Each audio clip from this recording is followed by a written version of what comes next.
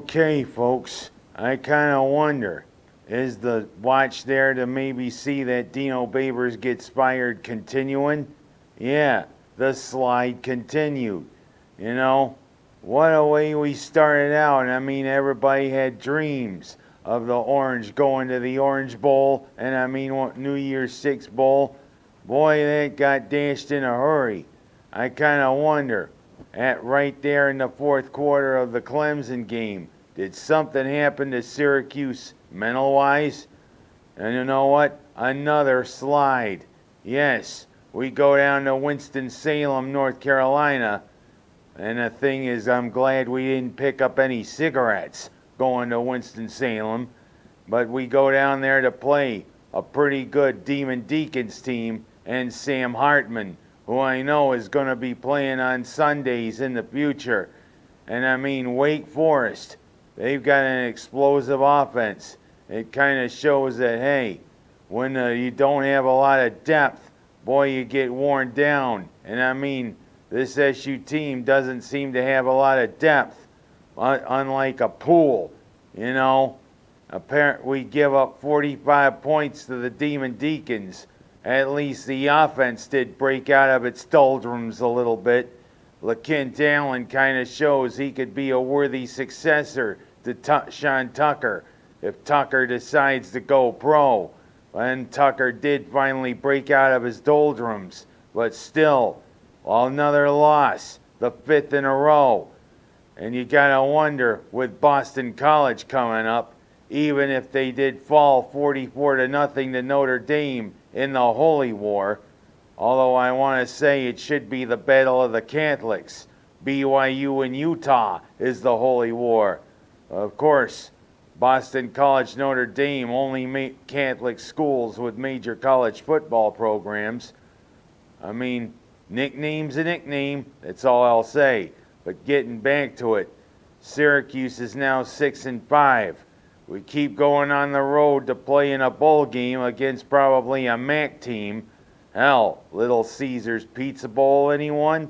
Or Motor City Bowl or whatever it is in Detroit, which I'll get back to in a later bit. But I mean, is it another one that's going to be a nail in the coffin of Dino Babers? Slides like this get coaches fired. Hence, we went on a slide like this when Scott Shaper was the coach, and guess what? He was out of a job. I mean, it pretty much started when we became bowl eligible. Did we kind of quit? What's going on here, Syracuse football?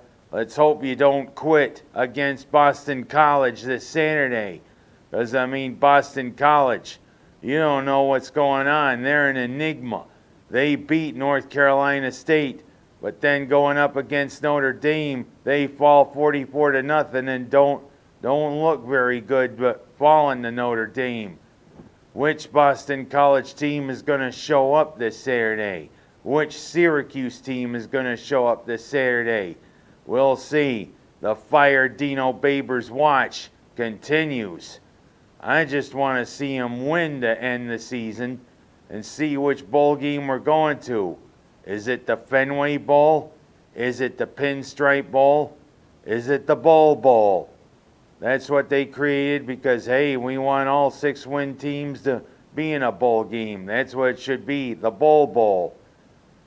Oh, I digress. We'll see what happens. And I go from talking about a sliding Syracuse team to a Buffalo team who finally got off the schneid after a couple of weeks.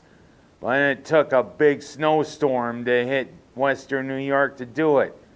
Heck, they couldn't play in Orchard Park because the lake effect gods and the wind gods were with the Bills.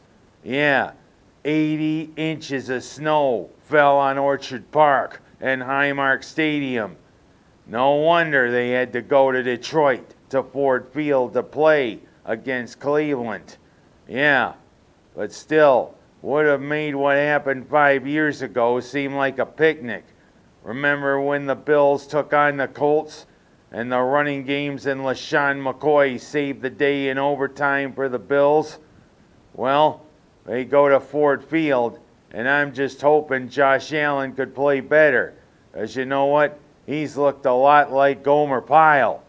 Golly! What do I do with this ball? And you know what? For the first half, they did look like Gomer Pyle. And they made Jacoby Brissett, who's a journeyman in the NFL, look like Dan Marino. Of course, they have one of the top wide receivers in the game, Amari Cooper, playing for them. Of course, I mean, let's just say it's just Amari Cooper and Chubb, and I mean, that's pretty much it. Finally, in the second half, the Bills got going, but they relied too much on Bass. Yeah, I mean, he was on, thank God, 6 field goals. And Allen did perform a little better, although not his best. And the running game, which had been a sore spot for the Bills, finally got going. Yeah, both Singletary and Cook had some pretty good games for the Bills. And you know what? They want a more balanced offense. That's an encouraging sign going forward. Because you know what? We went to Detroit to play that game because of the weather. And we got to go back to Detroit on Thanksgiving Day to play the Lions. Detroit and Dallas are the traditional games on a Thanksgiving Day. Of course, the NFL decided to add a third one because they wanted a game in prime time on Thanksgiving Day. Of course, a lot of people are going to be stuck with turkey, mashed potatoes, and all that, and all of them are going to be going, you know, probably by the time the game's playing. But I digress. Way to get off the schneid, way to go, Bass. Allen, you still got a little bit to go. I wonder if you really are having elbow problems. Because, I mean, you didn't look like yourself. Maybe once or twice you looked like Gomer Pyle. But a win is a win. Now let's see if we can serve up some turkey, Buffalo style, against Detroit on Thanksgiving Day. And of course, looking ahead, we got our divisional opponents in 3 successive weeks coming up. Time to put it together, Buffalo, and show why we are now the prohibitive favorites to represent the AFC in the Super Bowl. Although the last 2 weeks, we haven't looked like it. I'm going to go from talking about the Bills to quickly talking about the Syracuse basketball team. One very impressive win against Northeastern in the Dome on Saturday. But last night, boy, I mean, I started having flashbacks back to 1991. And a lot of SU fans from that era, including me, remember what happened when we played Richmond in the NCAA tournament. We are part of history. History we don't want. Yes, Richmond beat us in the NCAA tournament in 1991. And they became the first 15 seed to beat a number 2 seed. And I started having flashbacks the way that game progressed. But you know what? It went into overtime, and Syracuse showed the depth they have, coming out 74-71 over Richmond. But now we got old friends there in the Empire Classic Championship game. Yes, we play St. John's. And you know what? St. John's and Syracuse, that definitely stirs up a lot of old memories. The battles between Chris Mullen and all the Orange back then, Dwayne the Pearl Washington, the General Sherman Douglas, all the great battles there between Louis Carnesecca and Boeheim there on the sideline. Although I have to say, Carnesecca is mostly a gentleman, but I digress. The last 3 times they played, St. John's has beaten us, including beating us by about 33 points 6 years ago. No wonder St. John's hasn't been on the schedule recently. But you know what? It's down in Brooklyn, and St. John's is in suburban New York City, in Jamaica. Wait a minute. Isn't that an island down in the Caribbean? I'm thinking calypso music or something or whatever. But you know what? They may have it on some streets in New York City. But you know what? Syracuse is going to put out any calypso music, hopefully. Let's beat the St. John's, and let's beat Bryant on Saturday in the Dome. And hopefully not too many people are going to be stuffed with turkey watching the Orange take on Bryant. Because, I mean, those Bryant people are bulldogs, if you know what I mean. Last but not least, I'm going to talk a little about the big event that goes on that is pretty much the biggest sporting event in the world, literally, the World Cup. Every 4 years, the powers of soccer get together, and soccer is still the most popular sport in the world. And I mean, you gotta admire it, and I mean, you gotta respect it. Even I respect it. I'd like to see who's the best power in soccer. But I mean, let's just say the American men did qualify, and they battled to a 1-1 draw against Wales. But there's a few things I kind of find about the host. Qatar is where they're holding the World Cup this year. It is one of the more progressive Arab nations on earth. And you gotta like the location. The little finger off of the Arabian Peninsula. Kind of thinks that it was formed by a Disney sound effect, like maybe Goofy squeezing on it or whatever.